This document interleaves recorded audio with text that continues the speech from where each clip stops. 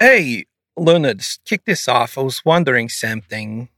Have you have you ever have you ever had an argument with somebody? I have lots of arguments with people. Oh, really? Not arguments, but I find in the last 10, 15 years that if something's bothering me, I will confront it, and that obviously will lead to arguments. And I've built my mindset up so much that I'm right before I do finally pounce on it, that there's really, I don't leave them a lot of ways out, and it makes things worse. So I feel like I'm learning how to argue more and more now. But to answer your question, I think I know what you're getting at there. Yes, you and I had a major blowout probably 2 weeks ago now, 10 days ago. 2 weeks ago, yeah. Boy, that was, so let's go back and forth on that. Because it was an interesting thing that happened. And on the uncut, I think it's, I don't know. People have arguments. People are hurting. People are, right, and people are wrong, and they can be both those things at the same time. So I think it's an interesting thing to talk about what happened. Mm-hmm. So let's see how to start. Okay. So as many people have noticed, so 911 calls have been waning a lot. And there's a multitude of factors on what that is. We know that 911 calls podcast is a flagship for us. We know this, and you would as the listener in your earballs, you would hear it coming a mile away if we were ever going to put this show to bed. But because you didn't hear anything, that was indicative of the fact that there were a lot of factors that just kind of, I don't know, crept in, showed up at the door, and we were dealing with to get right back here where we're at now. But there were massive delays. Some being the store, right? Others being that we were starting new podcasts, right? Like the Hugs podcast was kicking off. And for anyone that doesn't know, if you've ever created a podcast that fails, you know what you did wrong, and so it compels you to put the right amount of rigor into your next effort. And that anytime we start a show now, we know that it takes a predetermined amount of time to get a show off the ground, and it takes effort. Ultimately it takes money, because our effort, our time is money, right? We're burning money that could be paying the bills anytime we do that. So we're getting a show off the ground. What else was going on at that point? Well, the thing with the operator and I is that when we first met, we talked every day for like 6-8 hours a day. I mean, our significant others would be like, "Whoa, are you dating him now?" Yeah, right. FaceTime too. It wasn't even to Marco. We were FaceTiming like 6 hours a day, like live. Yeah, because we've been through a lot when it came to the whole thing with the previous podcast that we were involved with and all that. And there was just a lot. We had made some big decisions, and we were going all in together.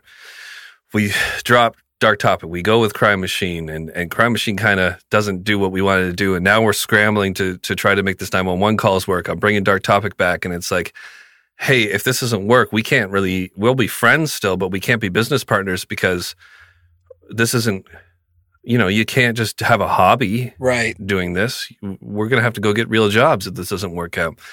So we went through so much together, and our friendship is I've never had a friend who I'm so close with because of all the things that we worked through together and shared with each other and been through together as well. Yeah, likewise. And up until recently, you and I had kept that up. And when things started to kind of take off a little bit with 911, and now we got Kent on board and just a lot going on, we kind of tapered off. Like, we stopped talking to each other as much. And then the store comes around, and the store is taking longer than we thought it was going to take. And I'm over here thinking, I got to keep this thing going. So I'm starting to get some animosity towards the operator, where I'm like, what's going on with this where's 911? Where's all this? And I'm not talking to him, so I don't realize how in the weeds he is with this store situation, how much work it is with him and his family and everything they're doing. So when it finally came to a head, and I was very blunt about it, about what's going on, we both hadn't been communicating enough, and all the little things came out like monsters when they should have just been small little. They came out like a forest fire when they should have been small little fires. We should have been snuffing it along the way in a communicative, healthy relationship that we had kind of fallen away from with how busy we had gotten. Yep. Well, and we had, in small ways, December was another disaster because of the store. And so the store, I hate saying the store. I hate it. Right. I do. It's a swear word. And it has become, because it's something where, like, it happens on this end. There is no visibility for even the customer. They don't even know when the crap they're going to get their stuff, right? So all of that, quick note on that, we're making massive adjustments to be announced about how this will go in the future, if it goes in the future and when it goes in the future, as far as merch and all that. But that being said, it was a giant blind spot for 1159 Media is a blind spot because the store, all of it's all produced and everything by my other apparel company, which sounds big and official, but it's me and my wife, right? Yeah. And my neighbor. So, it once it left 1159's purview, it was a dark spot. And then, I couldn't really, part of it was I didn't want to add a bunch of noise to our conversations on 1159. Up and above, stores open, stores closed. Hey, here's how many orders, blah, blah, little things. But as far as the day-to-day minutia and everything that was happening and the impact that having so many orders come through that did was, there were too many operational things to annoy you, Jack, with. But by avoiding kind of giving you a rundown and keeping you, as you should have been, abreast of what was going on, because it's, you're invested in that, right? That it benefits 1159. We both kind of took angles from it where it's like, and after December, we both resolved we're like, the store is not as important. And then at the same time, it was closed and everything. So we're like, okay, when should we do this nightmare again? If we do it, and we were like, okay, sometime in July, maybe. So, yeah. And so that banner of the store is not as important kept me from like just saying, hey, can I have an hour of your time? I'll explain everything that's happening with the store, blah, blah, blah. And so what I was giving you was what I give everybody, which is, I know I committed to something for you, but I'm not there yet. So let me be affable and adorable and give you a bunch of excuses on where you are in my stack. And that got old. And it got really old after we had done a TCK episode. And I was still, was it Hugs or TCK? TCK. TCK. Yeah, I believe it was TCK. Yeah, you're right. And it was going on a week and a half in the edit. And that should be like we've talked about, it's a 4 or 5 hour edit for me, tops. And so you and we collided on that thing, right? Yeah. I came at you and I said, hey, listen, I wasn't even trying to be nice about it. I'll do this. I mean, it's a really immature way to handle things, but I'll assume that the other person should be meeting my expectations, which is not fair. And then when they don't, I'll begin to ramp up. I'll even talk to myself in the mirror about the argument that's going to happen. I'm assuming it's going to happen, and how am I going to cover this angle or this angle? Instead of being like, hey, listen, I'm starting to feel this way. Can you explain to me why I shouldn't feel this way? Can you help me not feel this way about how I'm feeling about you right now? Instead of saying that, I go, listen, this is getting old. Give me all the stuff you got on your plate. I'll handle it if you can't do it. Yeah. That's what I say. That causes you to be like, you have no idea how much stuff I'm doing. And then I'm like, yeah, I don't know how much stuff you're doing. I don't think you're doing anything. Right. And then it's like, then you're coming. It's an argument. We had a massive argument. I mean, I don't know if we'll ever release the Marcos at some point. I don't think we should. It was pretty nasty. So we go back and forth, and I'm wiped out. I am mid-edit, and also we'll talk a little bit more about where I've come to with the store, but just literally one operational problem after another. And it wasn't like, oh, these packing slips are printing weird. Let's adjust that. Beep, boop, boop. Okay, let's move on to the next problem. This was stuff like the universe giving me a middle finger on something ridiculously simple for like a whole day. And then I'm like, it's midnight and suddenly it starts working. I'm like, holy crap. And there were like weeks of that though. Yeah. And I got to the point, I told you, Jack, where I was like, this feels like me being a spiritual person, that this has happened before in my life when I feel when I have talent and ability and the capability to do anything. But I set out on a path with my talent and my ability and my capability to do anything. And I start down a road and I start doing something. And then I realize, oh, this is harder than it should be. And it's consistently harder than it should be.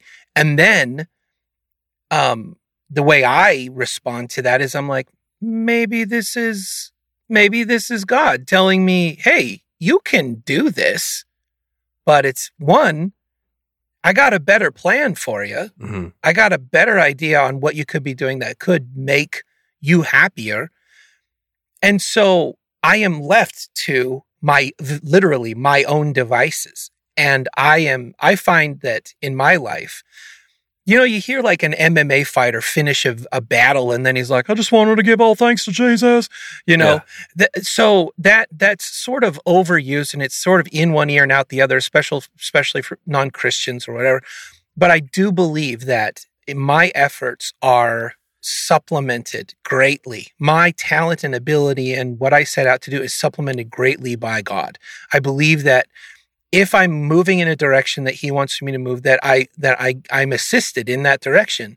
It's kind of hard to explain, but when it's not there, when the lack of that is very evident, I feel it more because in the last 8-10 years, I've felt that a lot. And so I'm very familiar with it. And so here I am, mired in 1,300 orders. I can't get the sticker printer to produce anything that's worth sending to anyone. It's just one thing after another. And I'm hemorrhaging money. I'm hemorrhaging time. I'm trying to give you excuses. I'm trying to post on social media and not gain favor, but just, I got to say something. Yeah. And all this is happening. And then I let my pride get in the way because you say, just give it to me. I'll do it. And then I'm like, oh, will you? Oh, will you? And then yeah. I do what I should have done all along, which is rather than commit to a bunch of stuff and then go dark on everybody that I'm committing things to until I feel like I've got time to get it done, I just unload on you, on everything. And Jack, I haven't mentioned this to you yet, but I wanted to say I'm embarrassed about something that I did. One, I let my temper, like from the moment that argument started, my temper was on full display. I was raging. I was angry. There was no decorum in my dialogue whatsoever. But I realized something afterward that I did, and I apologize. Sorry. I did something that I don't think was fair. I assumed that I would get angry, and I was trying, now that I look back on it, I was trying to push you to be angry too, so that I felt justified in the level of anger I was bringing, and you pissed me off because you never got angry. Like, you never yelled. You were calm and composed.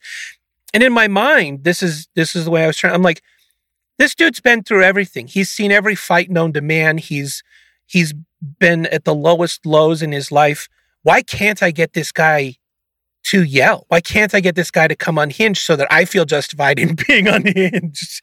And that's not fair. I pushed you to a point, and I felt like I was abusing what I felt I knew about your past, and I was trying to drag that out of you so that I felt better about losing it from the very beginning. And that was a very terrible thing to do.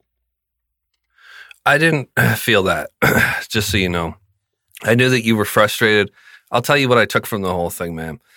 I knew that you were grabbing and you were throwing at me, and I started to do the same thing a little bit too, right? Like I said, you have little fires and things that burn in the background, and then you turn them into forest fires.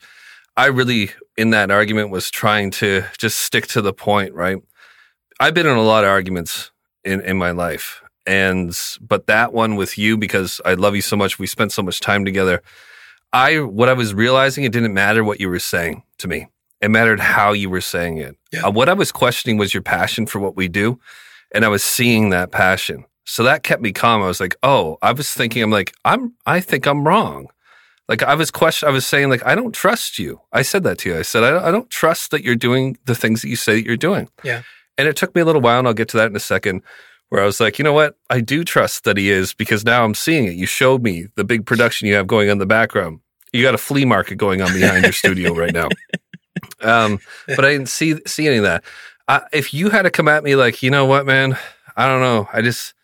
I'll tell you what I was expecting in a way, because I've seen it in other people too, where they'll promise a lot, and then when it comes time and they don't come up with it, and I'll confront them about that in my life, they just kind of wilt. And you weren't wilting. You were like, I do care, is what you were saying. It doesn't matter what you were saying. You were telling me that you cared in your passion, right? And I was already forgiving the whole situation as it was happening. I was just a little dumbfounded because I had all this ammunition and I didn't want to fire it. I was like, I got all this stuff and I don't want to fire it. And I threw a few. Anyways, it was really difficult, man. And I said some things too. The main one being, I don't trust you, and I've taken that back.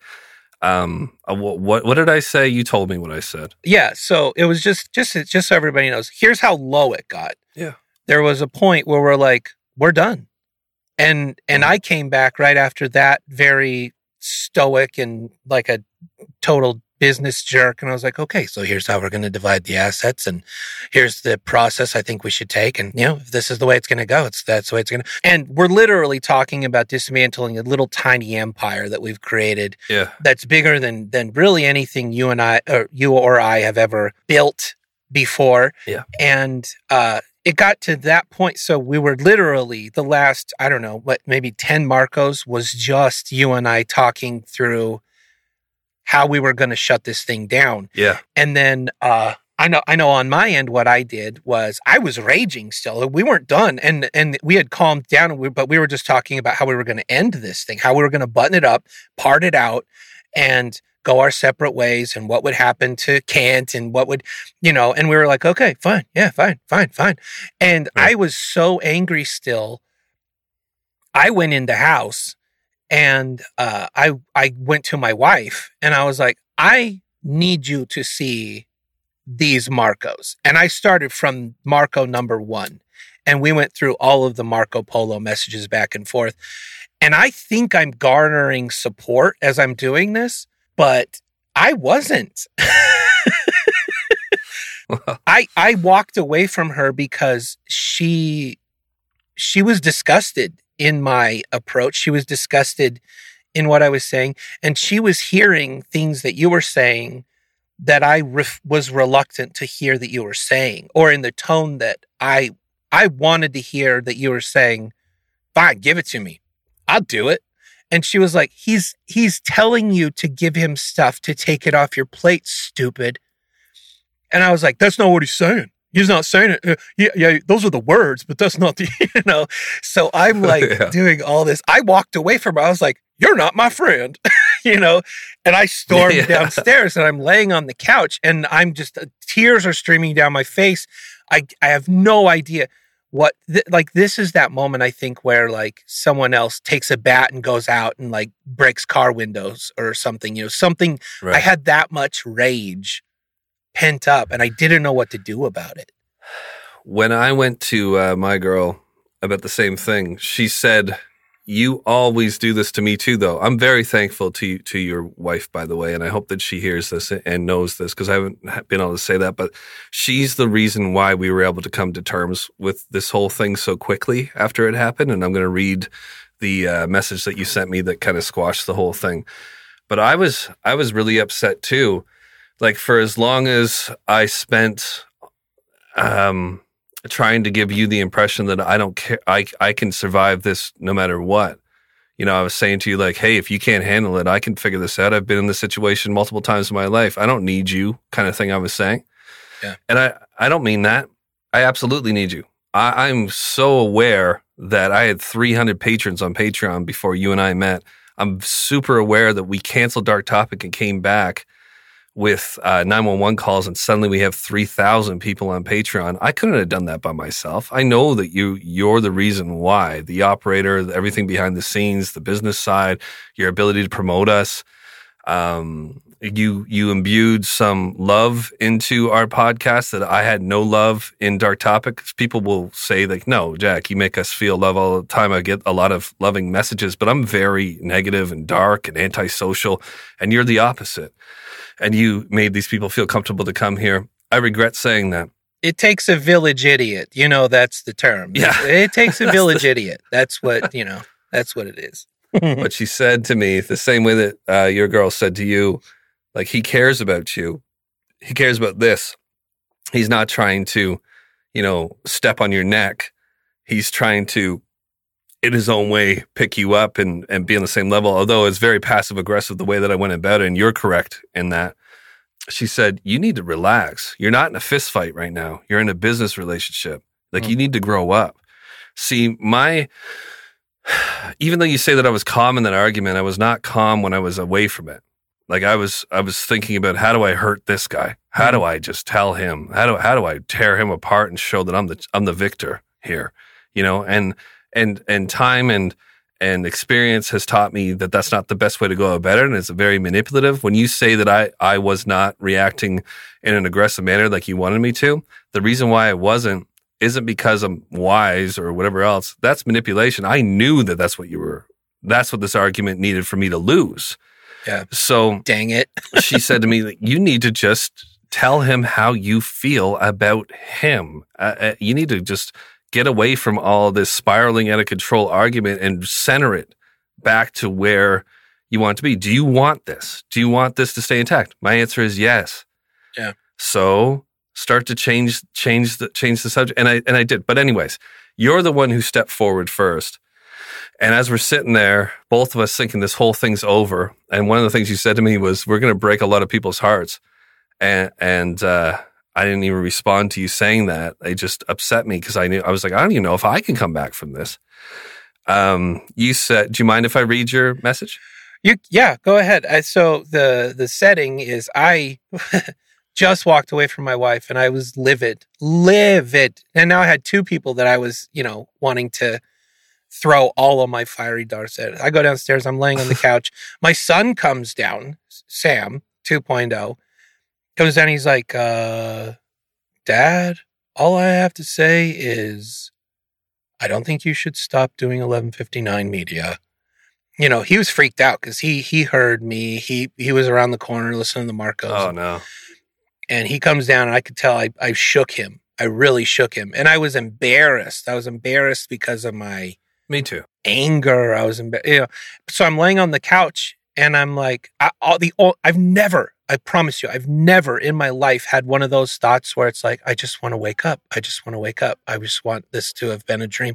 Yeah. I've always been composed enough where at least I feel like, I walked away with my pride, but this time my pride was all I had on display. And it was a terrible display, I gotta tell you, man, not just you, for me too. I've been through some things. I've talked about them. And I've never felt so empty. Like when we finally were we were quiet for about 15 minutes, and I'm laying there in bed, and I'm trying to figure out what do I do next? Like, how do I fix this, or how do I move on from this? And then I get a message, and you say, "Go out." I'm still raging. My ego is on absolute fire. My pride is a 10,000-foot wall, and I just showed all of our argument to your wife. And she said that I was wrong. I'm so blind with rage right now, and the only thing I can think to do is to write you this. This is no closure right now. I want to pretend like tonight has been a dream, and I'll wake up from it. I'm so pissed off, and I love you. I don't know why I'm writing this. And I immediately wrote back, I love you too, Sam. Yeah. Right? Yep. And that was it. That was and it. You said, if we can, let's not break this up. And I said, I'd rather not too. I feel sick about it. And then we started to move. Yep. We started to move towards, we stayed quiet for a few days. And then you and I have been talking as much as we possibly can going forward. And I think that we'll be stronger for it. But it was really bad. It was really bad. It was. I agree. And we both said things that were hard. And I think that the takeaway there is you can't take things back sometimes. No. The best you can do is like what you said so eloquently 2 days ago was, I meant it and now I don't, like that. You can change your mind. You can say something hurtful and you can change your approach. You can change your mind about something. Yeah. But once you say it, it can be hard to walk it back. And you and I stare at each other through the screen so much to do this business that it requires us to have we can't have that kind of weight. No. If we on our neck. If we want to be genuine to the people who are listening and all that with our relationship and the way that we talk about things, we can't pretend that this thing is not going on or it hasn't happened. And that's why it took a couple of days. I said that to you just now before we started this and decided to talk about it, is that I personally couldn't come back and talk to you until I really felt like the words I was speaking meant something. Like if I had continued going with the way that I was thinking because I hadn't worked them through yet, I'm not going to say all the things I want to say right now because we've already gone on enough about it. But here's a lesson for me. Sometimes just staying quiet, like just staying silent and giving it time and giving it room. Often we don't have that option because we live maybe with the person, or they're our father or they're our mother and they're around us all the time. They're consistently messaging you and they need to come and pick the kids up and it's right there in your face. We have the luxury of giving ourselves a few days. And after those few days, I just felt all of the pent up frustrations and things that I was feeling kind of melting away. And what was melting it away was your passion in the argument. It wasn't what you were saying so much as just that I saw that the passion was there. And that's what I was questioning. And that's what I meant by not trusting you. Yeah. Because I know I feel this passion too. And you said a lot of things that are true about me too. Dark Topic isn't as consistent as it should be. You don't know what I'm doing half of the time. This is a thing that I kept on saying, like, I don't know what you're doing. Mm-hmm. Like, I don't see any content coming out. I don't see anything. So you're saying you're busy all the time. I see you in the studio. What are you doing? You just like going out to the studio, sending me Marcos, acting like you're in there working. I'm saying things like that. And you're like, dude, you're like in the house with the kids. Like, how are you working? I'm like, I'm on my phone. You're like, well, send me your phone and I'll like verify that you're like, that's what we got to do. If we got to check on it. And it was getting really, at the end of it, it needed to happen. I think a lot of you are probably feeling frustration with us when it comes to 911 and stuff that we promise and all that kind of thing. We're human.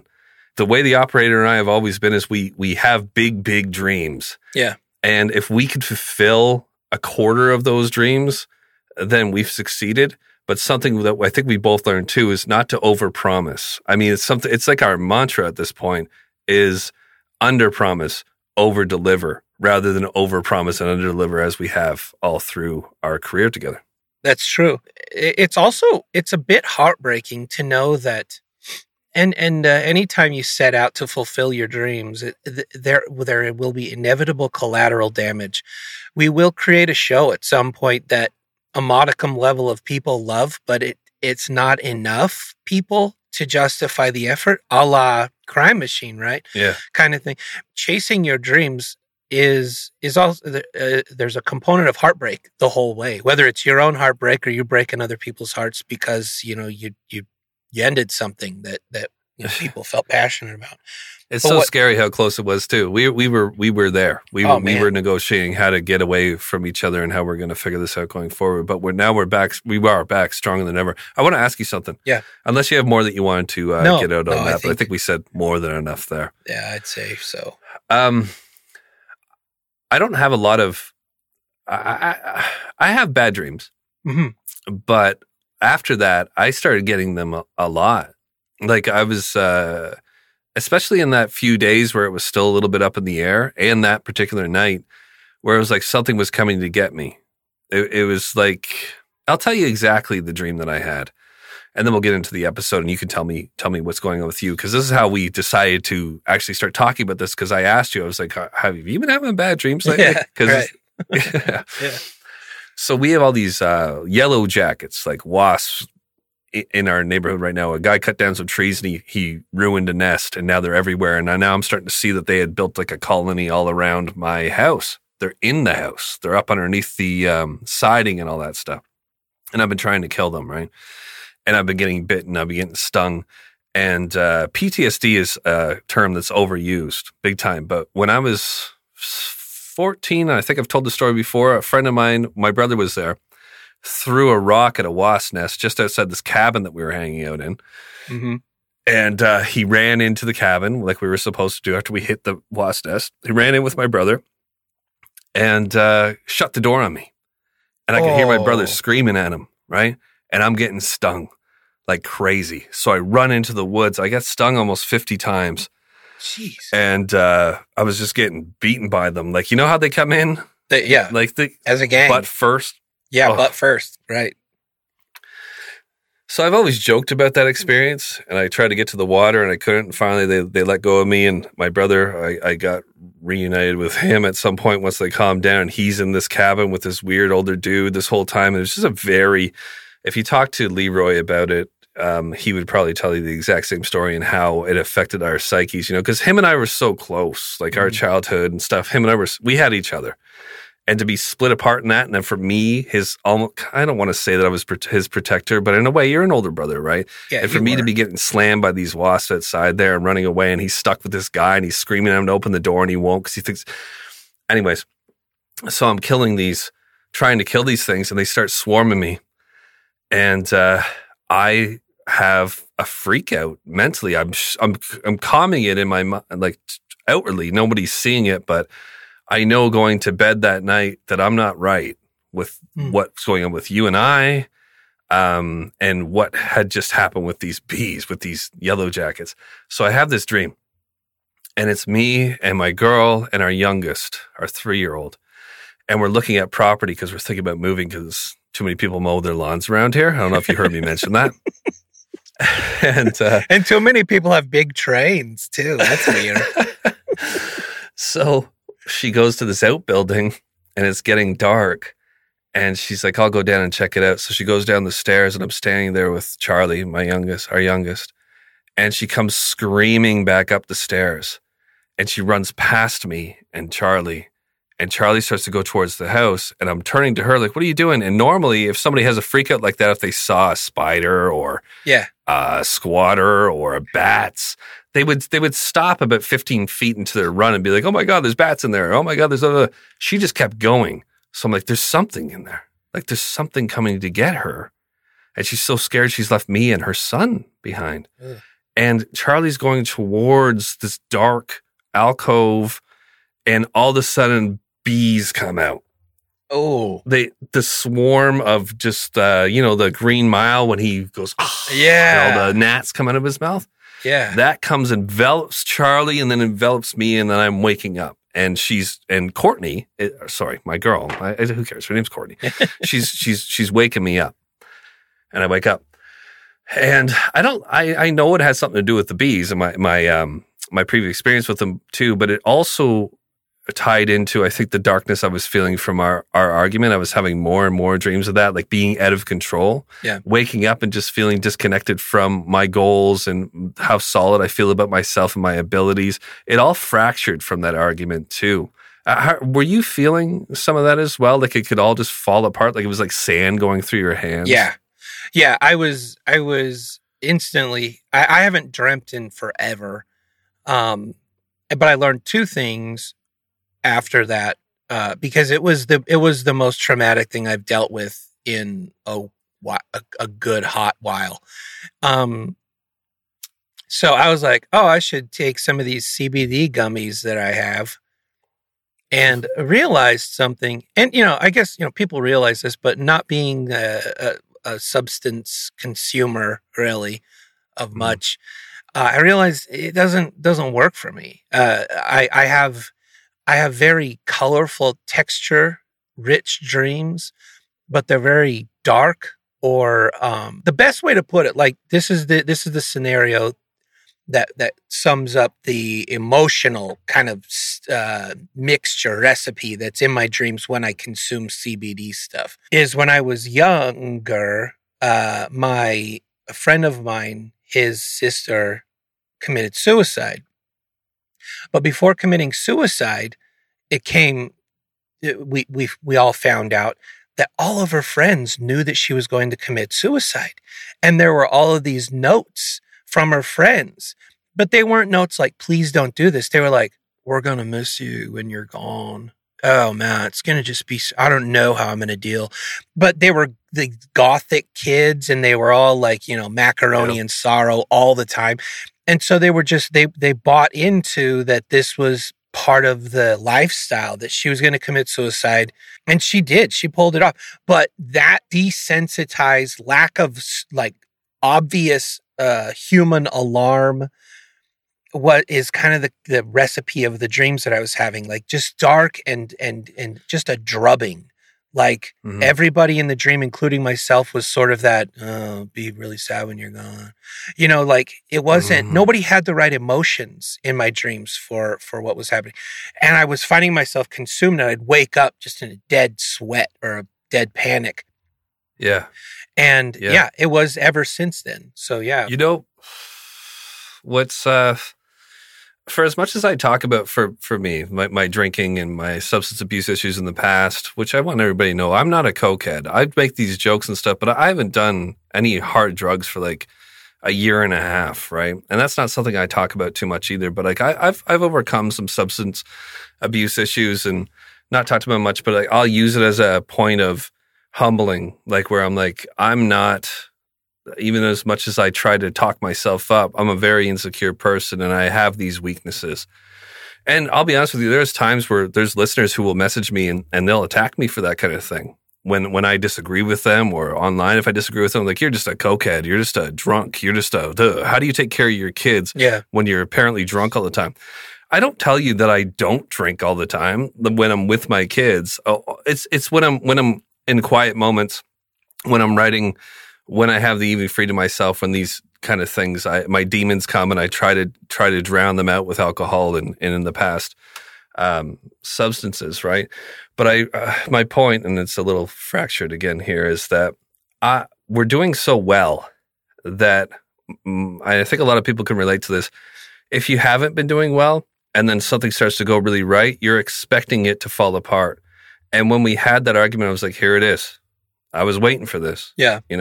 Of course this is happening. It's not a shock. No.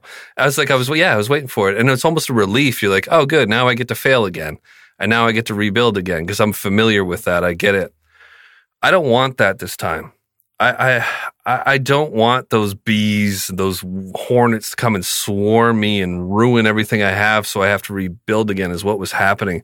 I don't want a sickness to come and get me from as many cigarettes I smoke and for all the alcohol, the abuse I've done to my body in the past, to suddenly come and take me right when I'm ready to take the next step and be successful in some way and make all the terrible things that I've gone through in certain ways, or the good things too, be for naught. And with our argument there, it felt like it was coming, and it definitely played into the dreams I was having. But I'm glad we're talking about it right now, because as I'm even talking about it right now, I feel this kind of like peaceful warmth coming over me that I haven't felt for like a month and a half. And I'm glad that we can move on and actually do a 911 calls episode, because that's really what the problem is. That's right. Jeez, I haven't been doing 911. And that's very true. Very true. It's not. No, but see, here's the thing is is I couldn't express the feeling that I was having inside of me. If you've ever had that feeling of like the one thing you love to do, but the rest of life just keeps getting in the way, that's what kept happening. And I couldn't, it's hard to explain. It's hard to express that. So people are like, man, you really love this thing. But that was it. It was so hard to like put it into terms because I just had to deal with everything that was going on. You said peace, and that's something that you and I have kind of, as maybe a component of our business and our personal lives, we've been exercising more since pretty much day one, I would say, Mm-hmm. And there was a point where I got peace about how to change and make sure that I have my priorities in line. And I'll go ahead and just explain two things with regard to the store, and more, obviously we'll define all this down the road when it happens. But we're shifting the model. My operation here is capable of producing 1,300 of something, but it's not capable to be able for quick return or turnaround.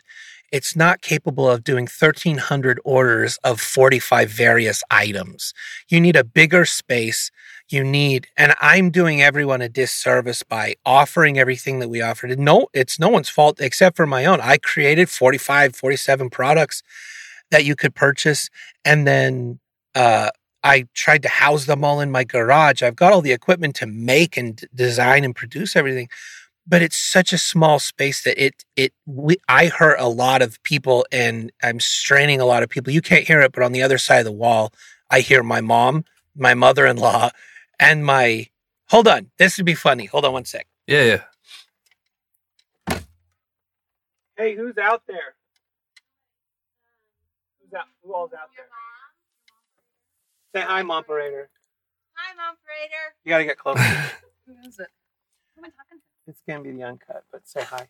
Oh, hi. I'm here. Hey, I'm bagging shirts hi. and bagging stuff. Who else is out there? Her mom and her. The So- wife operator. The wife Raider. The wife Raider's out there, And the mother-in-law operator. and the mother-in-law Raider. But anyway, I was just telling him while we're doing this, Yeah. this is still going It's on. a lot going on. Yeah. All right. Tell her thank you. Thank you. Everybody thanks them, man. So anyway, it's still going on. So many people are expending energy. I don't say that as a plea. I say that as this was a mistake, because operationally, what we've decided to do to shift this is we will still produce things but in a different manner. We're going to do flash sales, right? So you and I come up with a cool shirt, and we do a flash sale, a limited time, that one thing, and then we can fulfill that thing quickly, with a 48, 72 hour turnaround. And we will open the store in the future, but I have to figure out, I've been courted maybe by some other companies that are like, let us take on your merch. Let us take that over for you.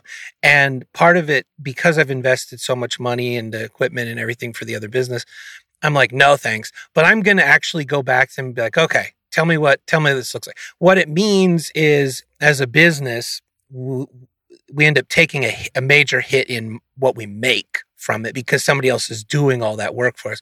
But this right now, what we're doing here, this is my priority. The store and those are all ancillary. And so we're shifting things. So sometime in the future, the store will open again. But on the back, you won't notice it on the front end, but on the back end, it will operationally be completely different. And you'll also like it because when you order, you'll get your stuff in 5 to 10 business days. Flash sales will be the same because I can produce 1,300 of one shirt, But I bit off way more than I can chew, and I apologize to everybody.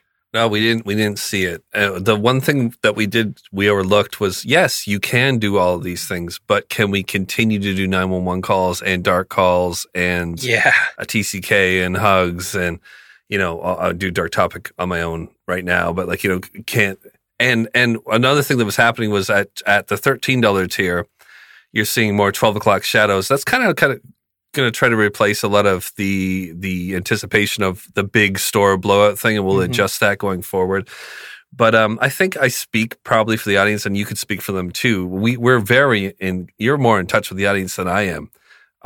They just want us to be happy and produce the stuff that got them here. Yeah. And they didn't come here for t-shirts. No. They came here for our content, right? Yep. I 100% agree. And it was hard. The challenge was like I consumed the equity in telling you how hard things were, pretty quickly. After that, it was just excuses. And I've even felt bad because I'm like, I need to update people on where we're at with things. But I felt terrible because every time I did it came off as a plea for sympathy, and I didn't want that. I didn't want you to see that. I didn't want you to think, oh man, here he is. This whole thing has just been a mess. This right now, this is the priority. Anytime you and I are behind the mic and it's leading to an episode of something, that is the priority. And that will be the focus moving forward in a very consistent way. So. Yeah. Yeah. And I just want you to know that I understand how much work that is now. What you guys have been doing, and with your whole family back there, like a sweatshop. And every time you go to walk into your booth and you're trying to write down a 911, and people are like, "Hey, what's going on with this order? What's going on with this order? It's a huge." And I think things will even out. It's been a rough summer. It's been a rough summer for everybody, man. Yeah, the world. That's right. We don't need to get into all the things that are going on in the world. I like to chalk it up to like, hey, we have more communication when it comes like with the internet and with social media, and everything seems like it's worse than it's ever been because we talk about it more with each other and we experience it more with each other. But you talk about coronavirus, you talk about forest fires, you talk about just political unrest, social unrest. There seems to be a lot more suicide, at least in my small part of the world. I'm noticing people kind of just falling apart from all of the pressure and feeling like they can't move on the way that they were before. So what's the point? I've seen that a couple of times, even in my small section of the world. I'm sure it can't just be where I am. I live in a town of 800 people. So everybody is experiencing, the byproduct of all the stresses that have been happening in the world, that being depression, suicide, just generally feeling not quite right. Yeah. And what 1159 Media hopes to be, that's why Hugs is coming out, is to be a place where you can come and hang out with people who are honestly dealing with all of these things and trying to have some laughs and trying to get back to some kind of normalcy. Listening to a true crime podcast, a lot of people will tell you that you're sick because like you enjoy listening to people getting killed and all the horrible things that happen. No. What we enjoy is the conversations that come with that and the insights we can glean from the worst and turning a negative into a positive. And that's what we're hoping to bring back full force for you. Yeah. And we've stifled the oxygen that we were hoping to bring, not even intentionally. We didn't know COVID was going to happen, right? Everybody being there. But timing wise, 1159 has kind of grown up during this pandemic, and we started out and it became something. It became a certain community. It became a certain personality that we lately. Jack and Kent have literally been the only ones trying to pump oxygen into this big old carcass. So it's not like you're just sitting there. It's not like you're just sitting there being like, yeah, there's the carcass, guys, fix it. Like you're doing your thing, and that's what we're talking about. Yeah, exactly. I'm super excited about what's happening. I'm also, If you're listening and you've been like, yeah, the Hugs thing, probably not for me, but you haven't heard it yet, just answer for yourself this question. Do you think Jack and I, and then couple Kent in there if you've taken some time to get to know Kent, do you think Jack and Kent and I could possibly do a show that is uber, something you'd get off of like a self-help book? The answer to that is absolutely not. It is a cacophony of all things that you love about 1159 in in episode after episode. Some people have asked lately, they're like, I see these hugs coming out, but I don't see all the other, like, what the heck? Like, would you give up on everything else? The answer to that is when you have three people that are accountable to each other, regularity becomes much more possible. It's the ultimate peer pressure is when you're like, I have to have a story because they're going to have their stories. So, and we're trying to build a little bit more of that accountability, like I am for 911 and the other things, honestly, I've been kind of taking it for granted. It was a weekly show, and then it kind of eked into 10 days, and then it was like maybe in a month, and then it's like, oh, I don't know, maybe when I'm 50. So getting back on the horse, it will be a weekly show. Also, we've heard a lot of people say, I miss the dark calls. And so coupled with every 911 in the week, we'll be recording a dark call as well, so that if you're on Patreon, you feel like, if you see what's happening, what Jack and Kent have been putting out, that is exclusive content on Patreon, and you still feel like you're not getting your money's worth, stay tuned. You will not ever feel like that $5 is not worth it. Right. And I'll say this before we get into the episode as well, just to dovetail off of what you're talking about there. Hugs isn't replacing anything. Hugs is our way of keeping in touch with each other. Hugs is sharpening our swords. Yes. Hugs is like, if we could do this consistently, we could do everything else consistently. We're just trying to keep relevant. We're trying to keep in touch with each other. It's very important with I would say Dark Topic's a little bit different, but I mean, I've always kind of done that. But when it comes to 911 with our relationship, Dark calls our relationship, me and Kent, when it comes to Brutal, when it comes to you and TCK, yep, we need to keep in touch as a unit. Sure, we talk off screen and all that kind of stuff, but off recording. But that's all Hugs is us sharpening our swords. And it's like, hey, if Hugs, we got to keep up with this thing. Mm-hmm.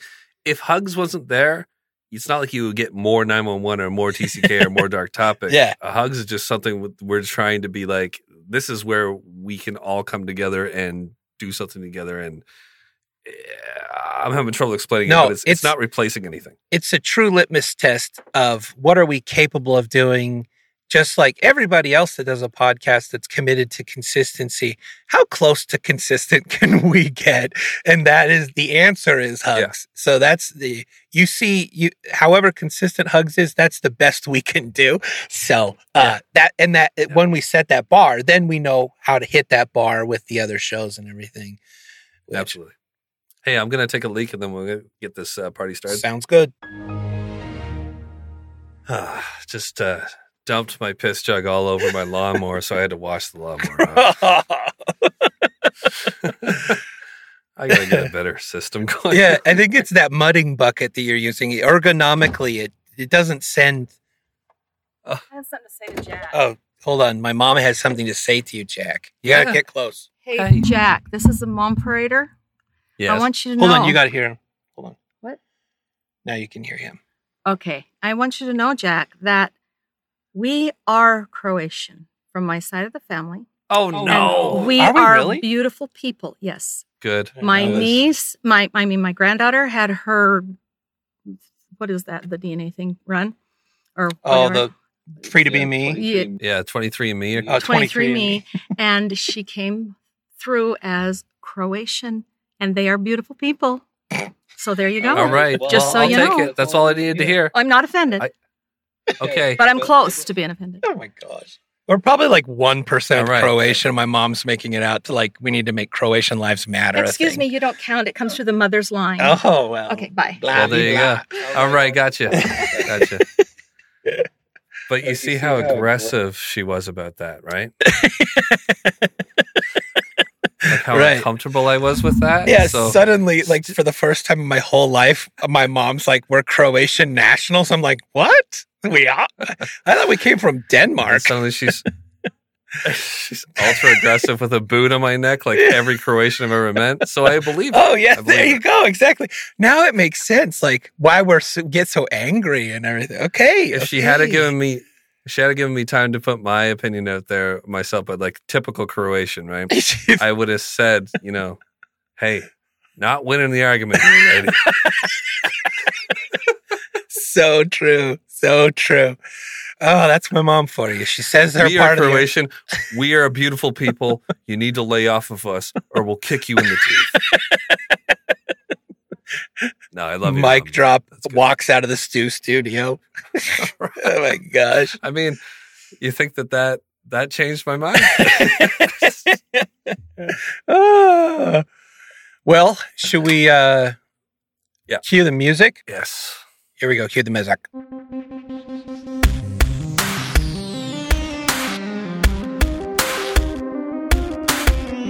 This is the 911 Calls Podcast with the operator and his senior assistant, Jack Luna.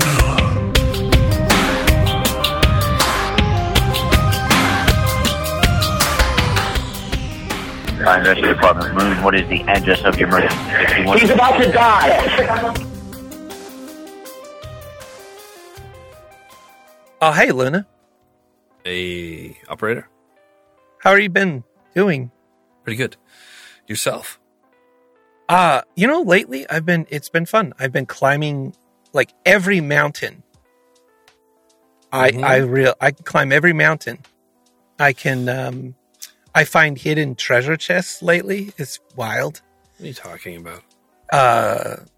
And I'm finding swords and picking up arrows. Okay. And I can lift rocks, really heavy rocks, and there's like little leaf creatures underneath that are like, "Hey, you found me!" I noticed that, like, in between podcasts, because we do so many podcasts now, that you just go completely silent. So what? You're out in the woods doing LSD or something? No, I thought you said. I thought you said, "What are you doing on Nintendo?" Oh God. I've been playing a lot of Legends of Zelda: Breath of the Wild. And I don't know. Have you ever played one of those games on the Nintendo Switch? So I can bring it to bed with me. I don't have like a PS5 in bed with me. No, my kids do that. They have a PS5 in bed? No, they have a Nintendo Switch that they try to bring to bed sometimes, and I say that's the time's over for that. Yeah. So you are bringing your Nintendo Switch to bed and playing The Legend of Zelda every night? That's what you've been up to? Yes, for a couple of reasons. One, it's sort of me time, but I'm realizing I'm going to have to taper it off because it's actually haunting me. It's reminding me of a period in my life that I like to call Call of Duty. Also the reason probably that major contributor to my first marriage dying and being crashing and burning. So I'm trying to meter my my usage of the game, but I love it for a couple reasons. People are like, "Oh yeah, if you played Nintendo's Breath of the Wild, you should check out Skyrim." And I have Skyrim, but I haven't played it yet.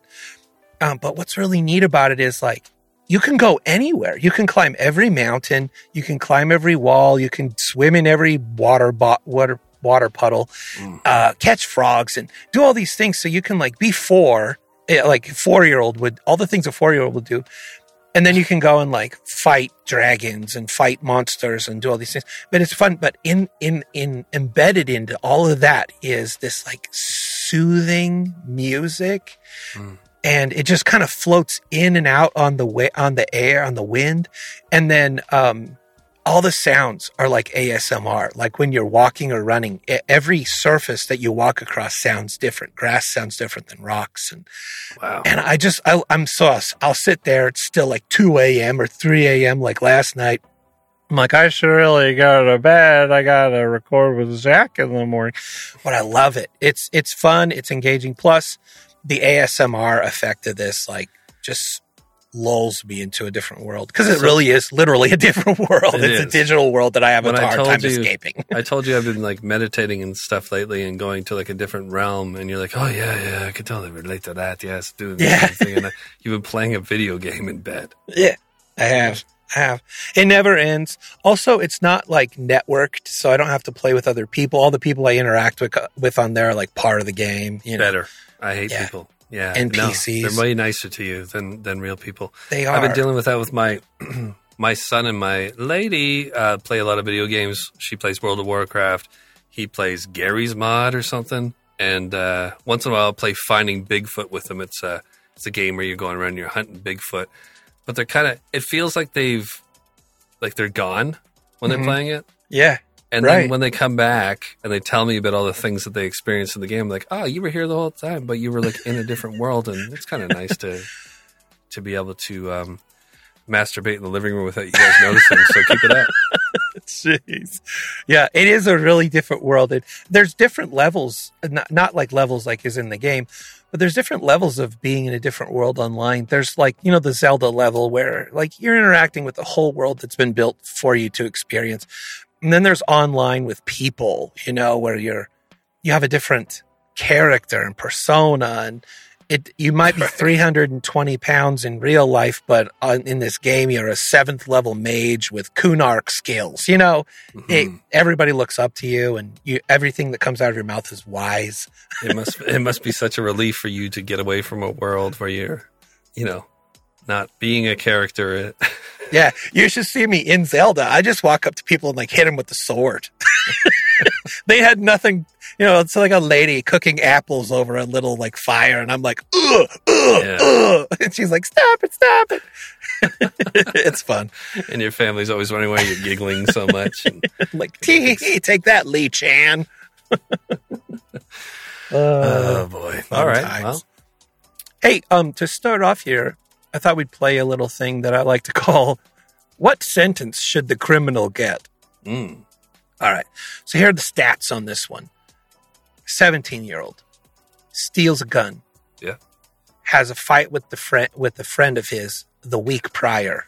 Mm-hmm. Shoots said friend at point blank range in the head with the gun that got stolen. A little premeditated. Okay.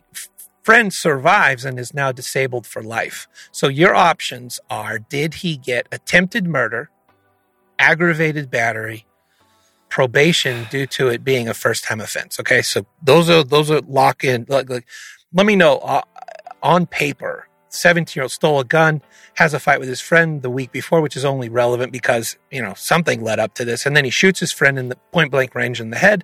Friend survives, disabled for life. What are you giving him? Okay, I'll tell you what they should get is attempted murder, but what they did get, I hope, is aggravated battery. But what they definitely got was probation due to it being a first-time offense. Yeah. Okay.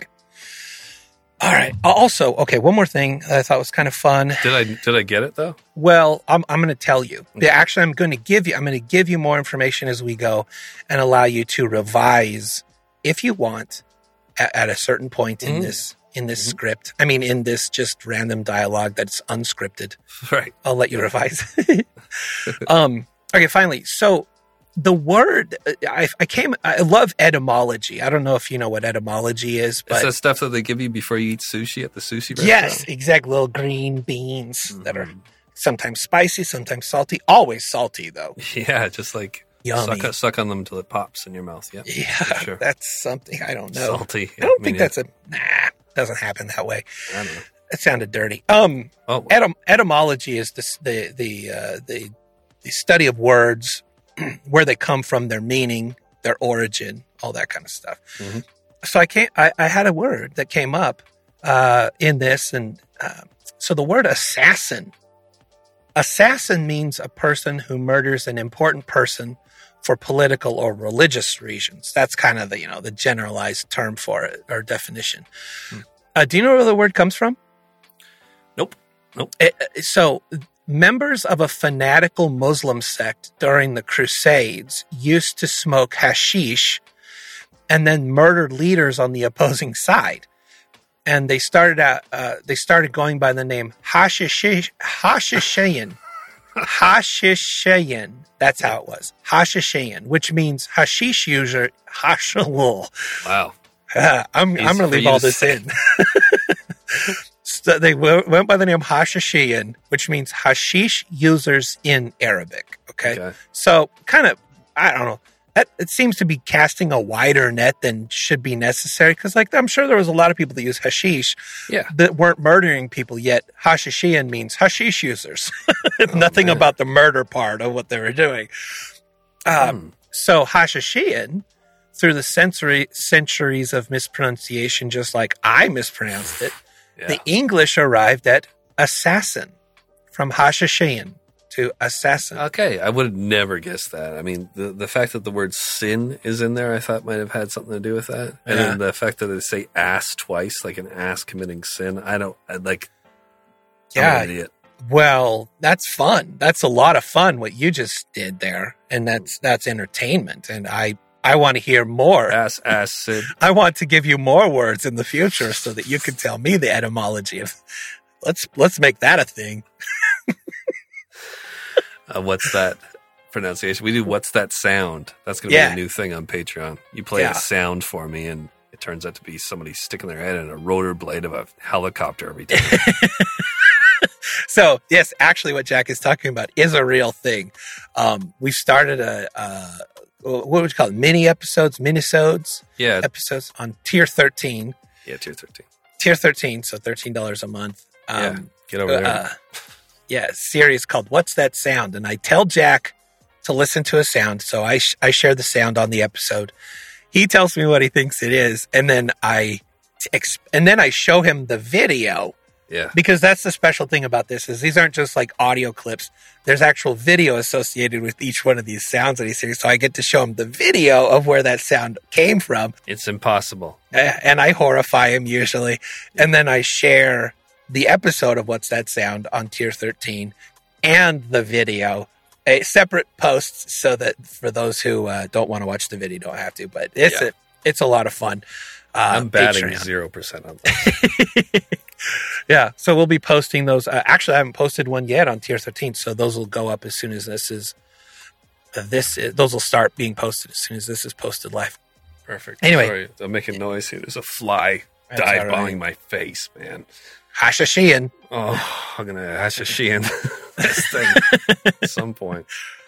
That's patreon.com/1159media if you're interested in paying $13 a month for a whole lot of content. Okay, I think I pitched there's a bee in here. There's a freaking bee in here, dude. Oh, God. It's going to be a stressful episode. I have, sorry, man. I just for the audience to understand how difficult this problem is, I have a bee's nest in the side of my house, a yellow jacket nest in the side of the siding of my house. Huh? And we you know what a shelf looks like, right? Just like a shelf that you'd put books on? You betcha. Yeah, okay, yeah. And just like one of the small ones, we built a shelf. My lady had the idea, and then me and my father-in-law at midnight hammered, pushed up against the siding in the house, and he screwed it in. Then I filled it with that expanding foam. Yeah. And I tried to trap them in there, and they outsmarted us. I lost this battle against nature, and now I'm just letting them live their lives, and there's no mosquitoes, but there's a lot of yellow jackets. Okay, also really important to clear delineation between two species. One is a yellow jacket and one is a bee. One helps the world, the other is from hell. Yeah, the one from hell, I lost the battle too. That's the one you're fighting. Dang it. Well, it's bound to get cold. They attack like crazy too, man. I hit one. There's another nest behind the house, and I hit it with a shoe, and I missed. And then I started throwing pieces of wood at it, and I cleaved the top off. And then I was like, I gotta finish this thing. And I got like, duct tape wrapped around my wrists. I'm wearing a raincoat in the middle of summer, and I got a colander on my head, and oven mitts on my hands. And I'm like, I'm gonna finish this thing. And I grab a rake after I've thrown every toy my kids have at this thing. I'm a good shot normally, but under pressure, apparently not. And I come up real slow, not realizing I just really, pissed off this nest. These were hornets. And I go to swing the rake, and 3 hornets dive by my face and just start sting, sting, sting, sting, sting. It's like they grab onto your face. You feel them grab onto your face, and they just start bashing you with their butts. Yeah. And so I run out around. I run through these trees. I run out through the front yard, and my kids are watching this whole thing through the windows. I trip. I roll my ankle. I'm wearing slippers. My slippers come flying off, and I'm crawling to the front door. I'm like, don't open the door. Don't open the door. Because I don't want them to think I'm coming to that door. So I run around the side of the house. I jump back in. They're like, did you get it? I'm like, no. Just don't go inside ever again. Don't ever go out again. We've been beaten. It's over.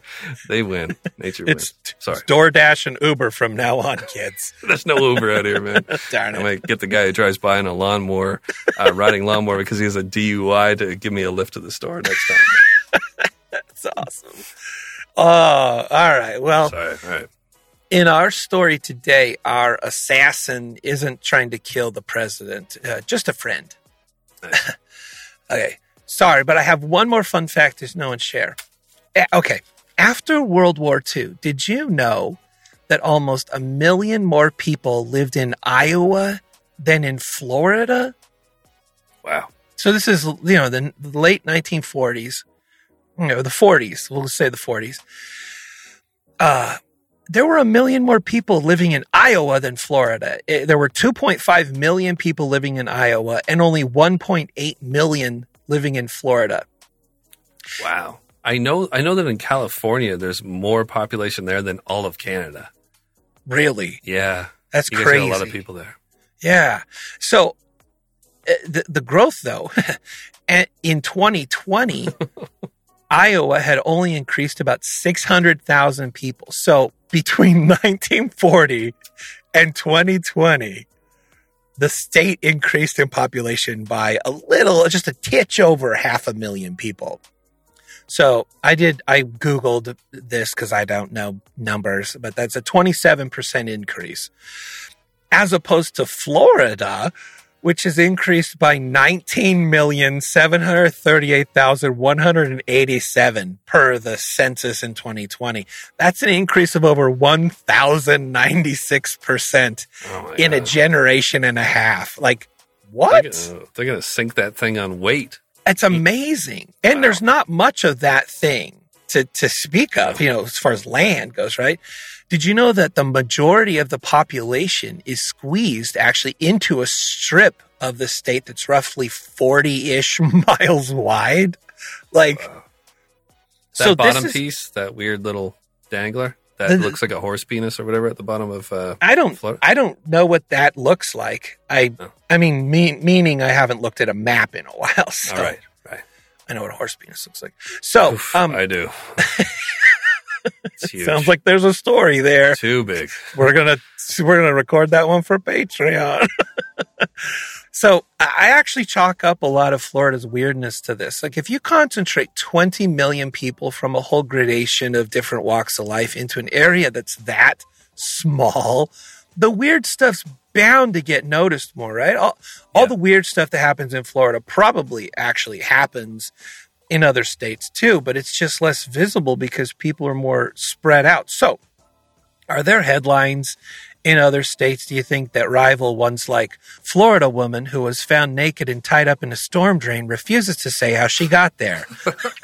Or Florida man suspected of using private plane to draw giant radar penis? Do they have weirdos like that and say, like, Iowa? Yeah, they probably do, but it's just like they're not less visible. It's just, less concentrate, less eyeballs on a situation. So, we've all got weird things in our states, but 20 million people in a 40-mile wide swath, bound to get some notice. Mm-hmm. Bound to. All right. So this call that we're going to listen to took place on January 6th of 2010. That would be the year of our Lord, 2010. The following 911 call was placed from a home in Jacksonville, Florida. See? Full circle. We were talking about Florida. This call took place in Florida. Didn't see it coming. Who knows how that happens? It's serendipity. All right. You ready for me to hit play? I am. Okay. Here we go. Jacksonville 911. My friend got shot. All right, stay on the line for me. I'm going to transfer you over to rescue so they can give you medical advice. Don't hang up. Oh, my God. Yes, ma'am. Rescue Department, Moon, what is the address of your emergency? He's about to die. See? Yes. Yes, so much How old is the person, ma'am? He's 16. 16? Yes. Is he male or female? What? Male or female? He's a male. Is he breathing now? Hey, go check up on him. I don't know. He's in the bathroom, but he's about to bleed. Is he awake? He's bleeding to death. What is he bleeding from? I don't know. Hey, where's he bleeding from? I'm not sure. He's about... Hey, where he got shot at? Give him some water. Where he shot at? head, I think. I think it's from the head.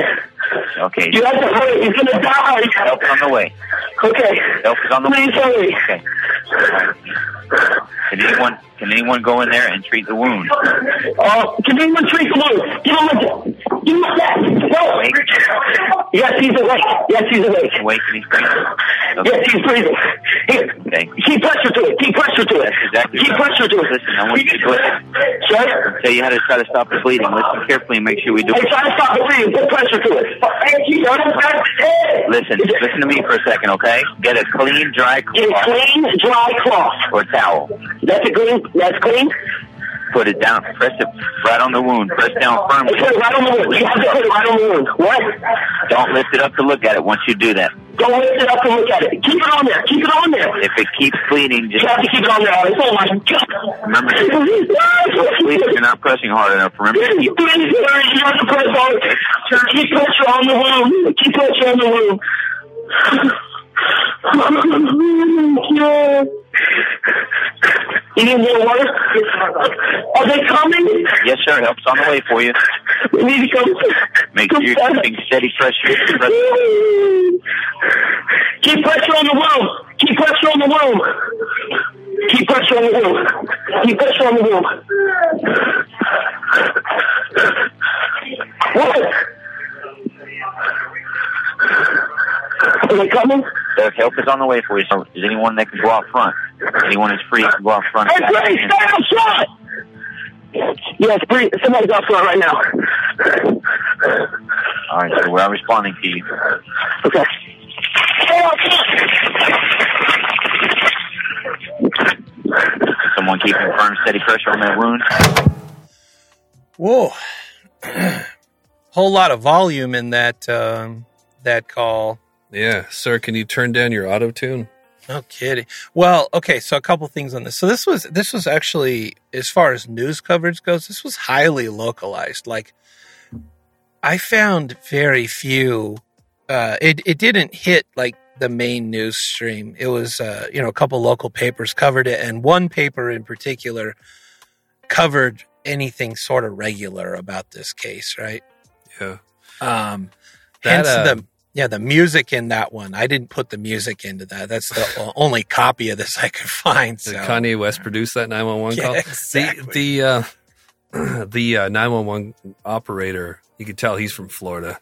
He's dealt with some stuff, man. He was really calm and giving all the great advice, and the kid was taking it to heart. He was screaming at that advice.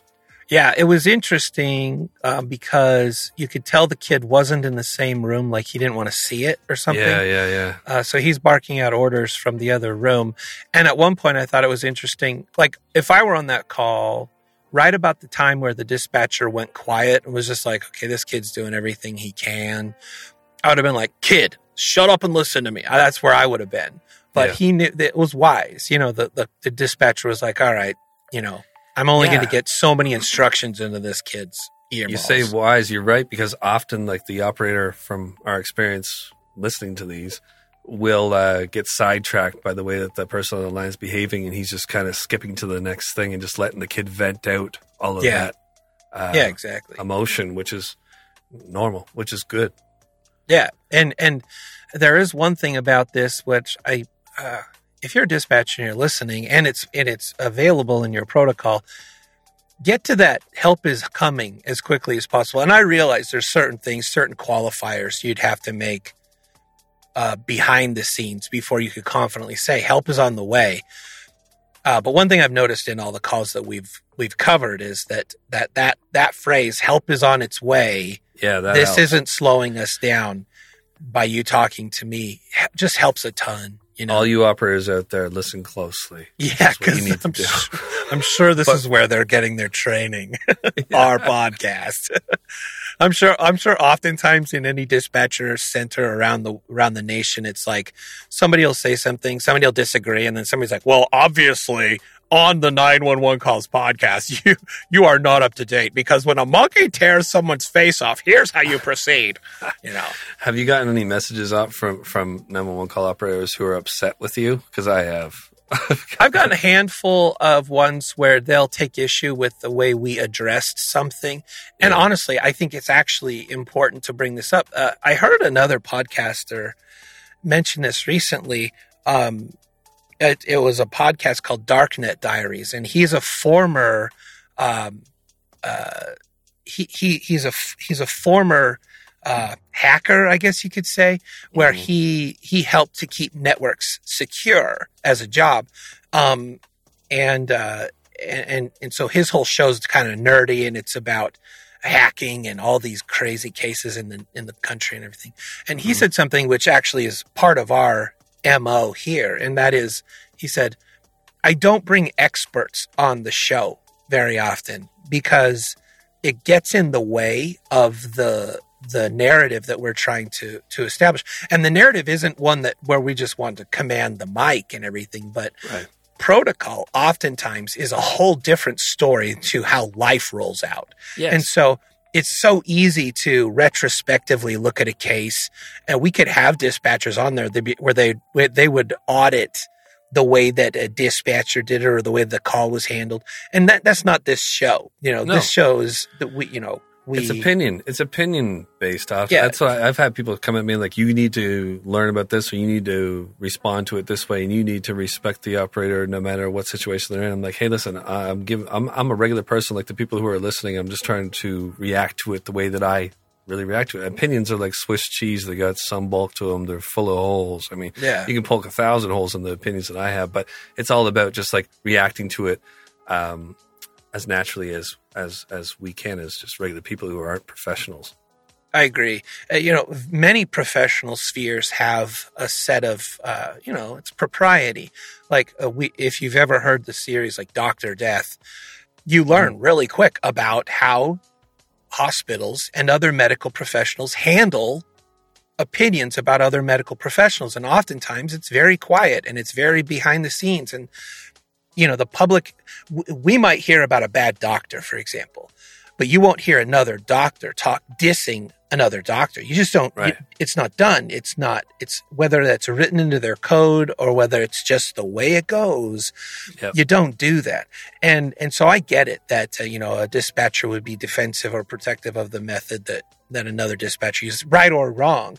But that's, once again, not this show. Our show is to beat them all up. No. I have a high level of respect for dispatchers, and that job just seems Herculean in nature. Like you're dealing with people at the absolute worst moment in their life. I absolutely do too, but I'm not going to, ignore it when I feel like they've made some kind of misstep. As armchair quarterback, which is basically what we're doing. We should have called this the Armchair Quarterback 911 Calls podcast with the operator and Jack Luna. It's very long, but I like it. It kind of rolls off the tongue. Yeah. Also, we're not writing up our assessments on these and then submitting them to that dispatcher. So, what we say is like not really, it doesn't matter. It matters as much as we bring a truthful story.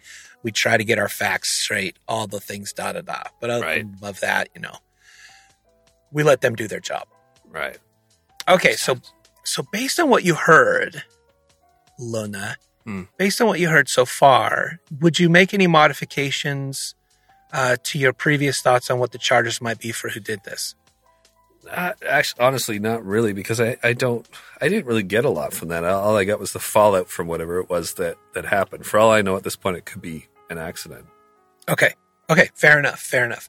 Okay. So the voice on the phone is that of 17-year-old Kenny Ray Stevens, who just shot his friend. Although he says 16-year-old on the call, he was actually 17-year-old Alex Ross. And the caller was the one that shot Alex Ross in the head. And he calls 911 to get help. You don't know that from the call. No, he buried the lead. Buried the lead. Yeah. So Kenny and Alex and a few other friends had previously stolen a gun from a car. And it's, I don't know, was this a month before or 10 minutes before? I don't know. Like I said, this was a very localized case. And because it involves youths, people under 18, I could not get a hold of the court transcripts or anything. So there are a couple missing pieces here. needless to say, they stole a gun from a car. And even Alex, the victim, admits to being a party to that theft. At the time of the 911 call was placed, though, police didn't know Kenny shot his friend Alex. Kenny never admitted to it, and it wasn't until weeks later, after coming out of critical condition in the hospital, that Alex told the police, quote, I looked up to see it was Kenny, and he was holding a gun. I turned around to walk back, not thinking anything of it because I thought we were friends. Then I turned around and he was still there. I turned around and he was pointing it at me in the head area, which is exactly the medical definition of... That's how you would describe it any other time, yeah. In the head area. Well, when he said this, he had been shot in the head. So, you know, in my opinion, you know, we talk about that, like somebody gets bumped on the head and suddenly they can do math they never did before. Sure. So now he speaks in very medically specific terms, like headal area, like I would, is very appropriate. Hey, I don't want to change the subject here, but you might have heard me bang against the wall a little bit earlier. That was me using my hat to kill a fly, and I thought I got it, and I didn't see it flying around. And then I just took a big sip of my drink here, and I swallowed a fly. Oh, my goodness. So should I call 911 or You just might throw up into We'll just keep an eye if you start experiencing anaphylaxis, we'll contact them together. Oh, God. You okay? I'm okay. Yeah. I'll get over Okay. it. Yeah, a little extra protein. But really quick, let me qualify something here, because I'm struggling because, you know, we've covered bees and hornets and wasps. All three were built into the story that you had about attacking, and it's hard for me to believe all three are there. So was this a fly? There are yellow jackets in my house. Okay. And there is a hornet's nest that I started smacking with a rake. Okay, different genus. And there's no bees. I just keep on saying bees by accident. But I did just swallow a fly. Okay, so it was a fly. Okay. I'm just trying to make sure it was a fly and not like a mouse. No, there's flies. There's so many flies. Sure get our genuses correct. Yeah. All right. Well, that's good to know. I'll keep an eye on you as we do this. Yeah. Oh, one more thing about flies. They seem to fly around a lot more when I'm recording this. It's like coffin flies. When I do Dark Topic, I find it a lot too. Like they're everywhere, man. Anyways, I'm sorry. Let's talk about the case. Nope, that's good, because another particular thing to note is coffin flies only show up when there is decay. Right. So are these flies or coffin flies? And then part two of that question, do you have a body somewhere in the vicinity? Didn't dig it deep enough. Okay. Yeah, there's a big hump of concrete in the corner that's starting to get a little spicy. I miss garbage day is what's happening. And the garbage is in the back of the garage. And I look like I'm doing the Macarena if there was a video on this. It's fun. You're good at dancing. Thanks, man. All right. So on August 5th of 2010, everybody went to court. Alex Ross, the victim who was shot in the head, went to court and looked right at his former friend Kenny, who shot him, and said, I know we got into a fight the week before this happened, but I don't understand why you did this to me. No friend of mine would point a loaded gun at my head and pull the trigger. I live in fear, and I'm always looking over my shoulder thinking you're going to send someone now to finish the job. You may be stuck in a jail cell for a portion of time, but I may be stuck in this chair for the rest of my life. End quote. Good quote. Good for him. He also told the judge that no punishment will ever make what happened to him okay, which is, true. That's a fact. Also, in a deal that was worked out hastily in order to avoid the case going to trial, which the victim was actually very relieved to not to have to endure, Kenny pleaded guilty to a reduced charge. You ready for this? Of aggravated battery. So he was being charged. Yeah, he was being charged with attempted second-degree murder, which obviously it's not second-degree murder because he lived, so it becomes attempted, but that was knocked down. That would have carried a mandatory sentence of 30 years for this kid.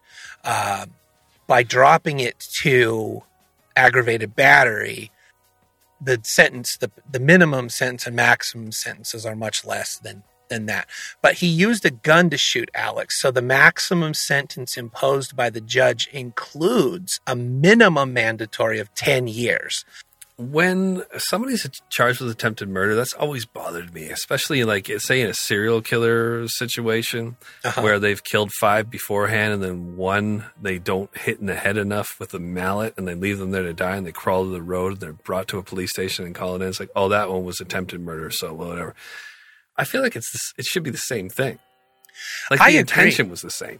I agree. Like, take a benign example. You've got 2 kids. One kid is peacefully putting together a 1,000-piece puzzle, which they're 80% done with at the table. They're not done with it, but they're putting it together. The other kid's a turd, and he comes over and he messes the whole puzzle up. Right. I convict that kid of screwing up a puzzle, not attempting to mess up a completed puzzle. You know, right? You did the thing. I know your intent, so you should be convicted on that intent as opposed to. I feel that, man. Like, I just covered a case where it was an attempted rape. And the reason why the rape didn't happen, and this guy had raped before, the reason it didn't happen is because somebody came into the room and he had to, like, run away, right? Yeah. So he gets charged with a lesser. Anyways, I mean. And I'm sure if I sat for a minute, because there's 2 sides to that, you know, BLT. One side is where we stare at it for the criminal and we're like, burn that bread, just burn it, just cook that. I don't want to ever see white again in that bread. But the other side of it is like for the innocent person where, okay, this didn't happen. I don't know, a case that would happen very much more often, which I still wag my finger at, but like drunk driving. If somebody was driving drunk and hit a minivan full of parents and children and didn't kill anybody, yeah, you know, that's where you know, even if they were like, I was so sad and there's that text message that says I'm gonna wreck the car and kill myself right now. You know, the situation says this guy was drunk and all the things and was going to hurt somebody, but didn't, you know, it gives that guy a little bit more of a lease on life, maybe. I don't know. I get it. It's not like if you're driving down the road, you're looking at your phone and a guy steps off the sidewalk and you spray him with a puddle and almost hit him. You don't get charged with attempted manslaughter. Right.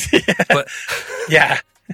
He slips and hits his head and exactly. You don't get attempted manslaughter. Semantics, a word I don't understand. It is.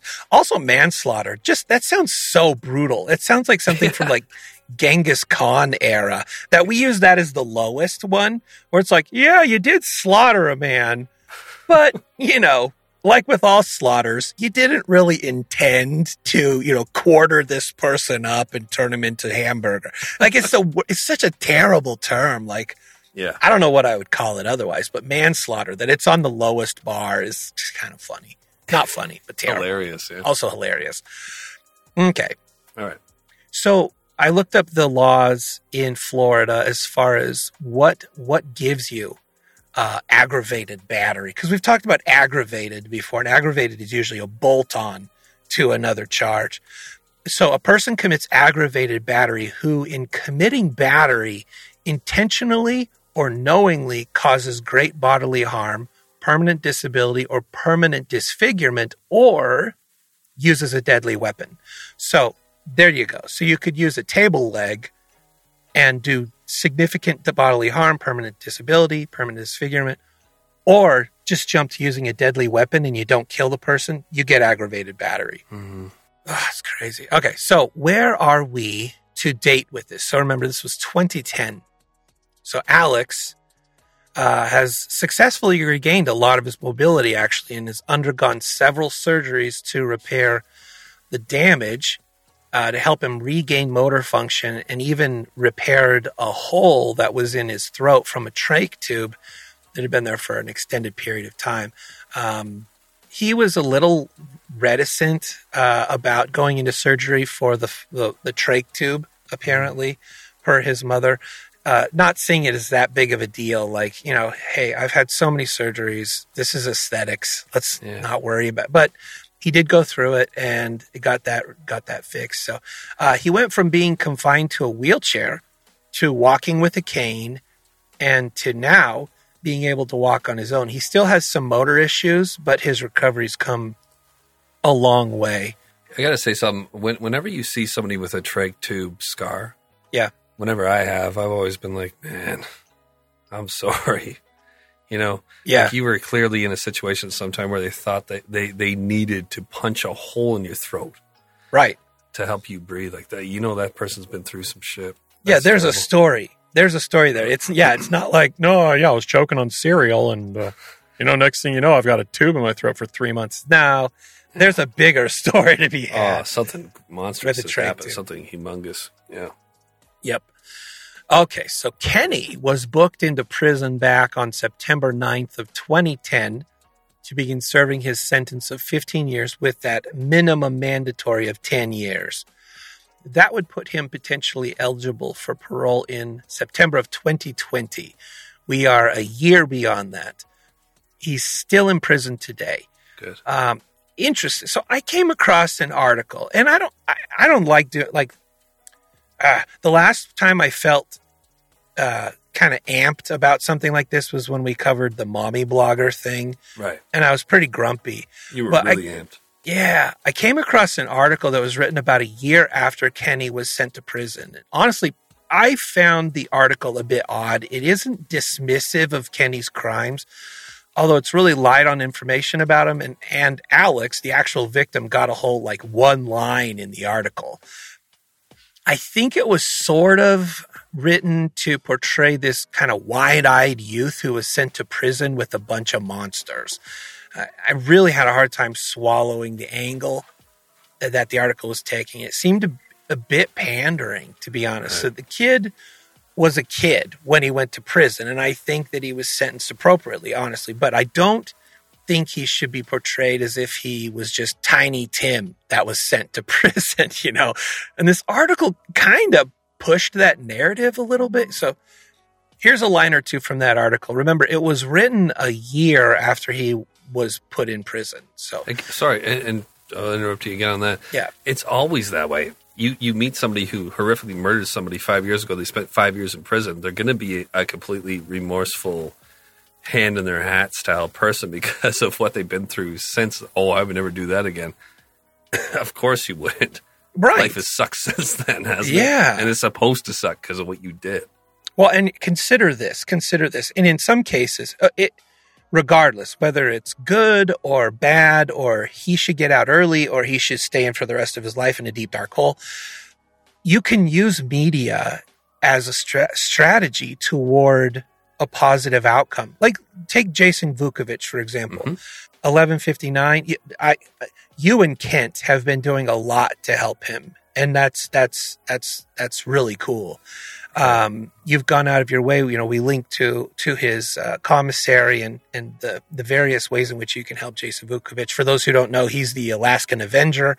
Mm-hmm. He was the one that went and threw a beat down on pedophiles and now is serving, what is his sentence? 23 years. 23 years for putting a beat down on some pedophiles. Mm-hmm. Some may say, dude, the guy should be free. He should have been free, never gone to prison. Other people might say, well, okay, he's doing his time.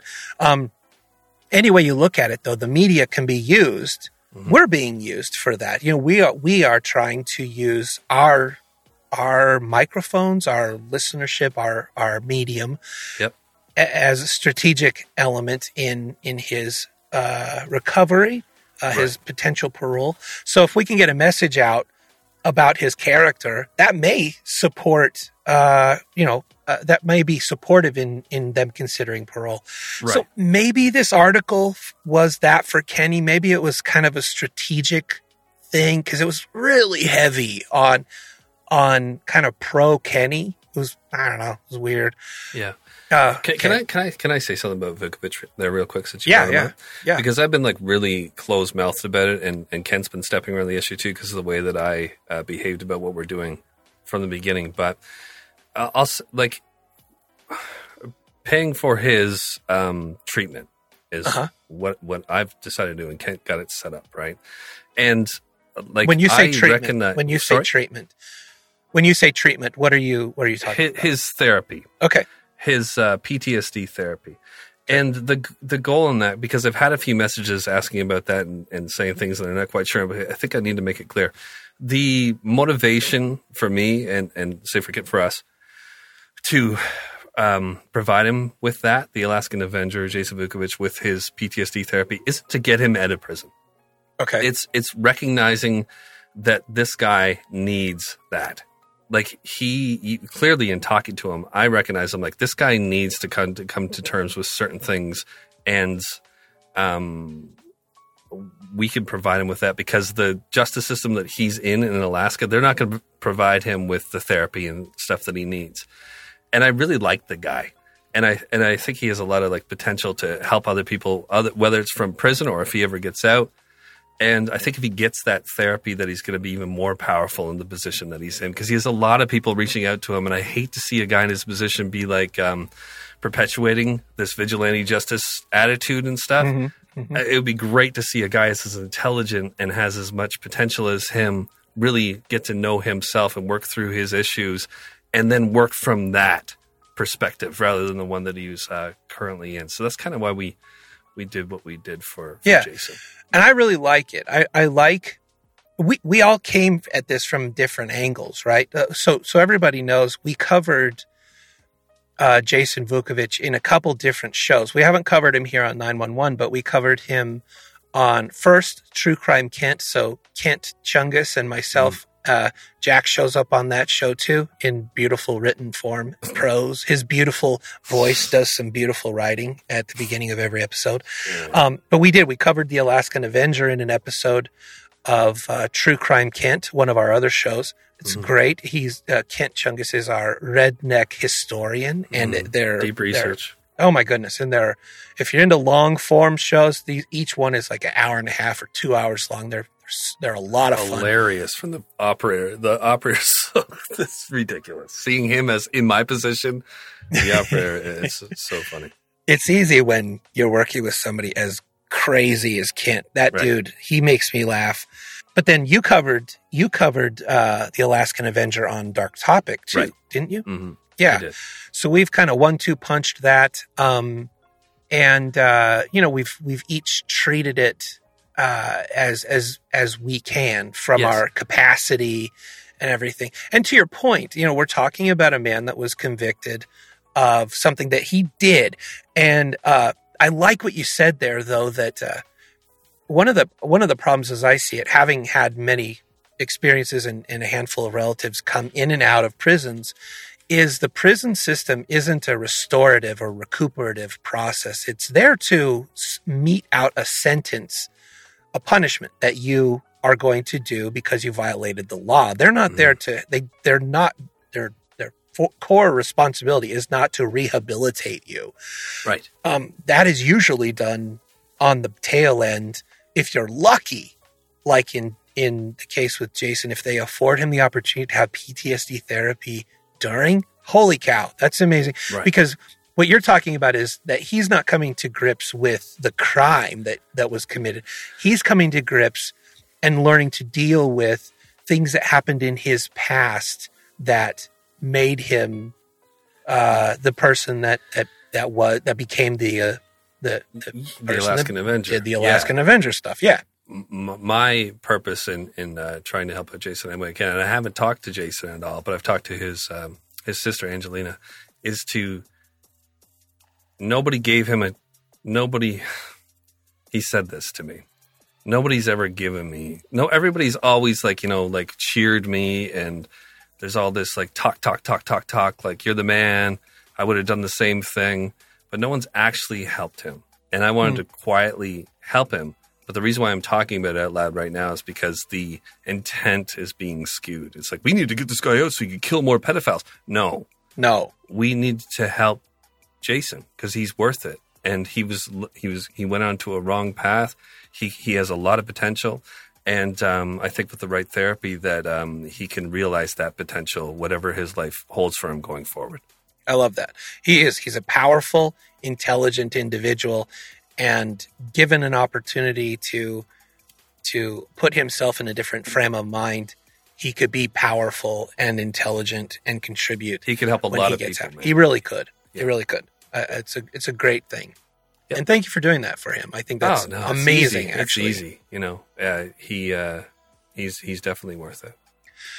So here's a couple quotes from this article that, you know, and I've got a point here, and I he's a kid, right? So age 16, 17, he did a thing.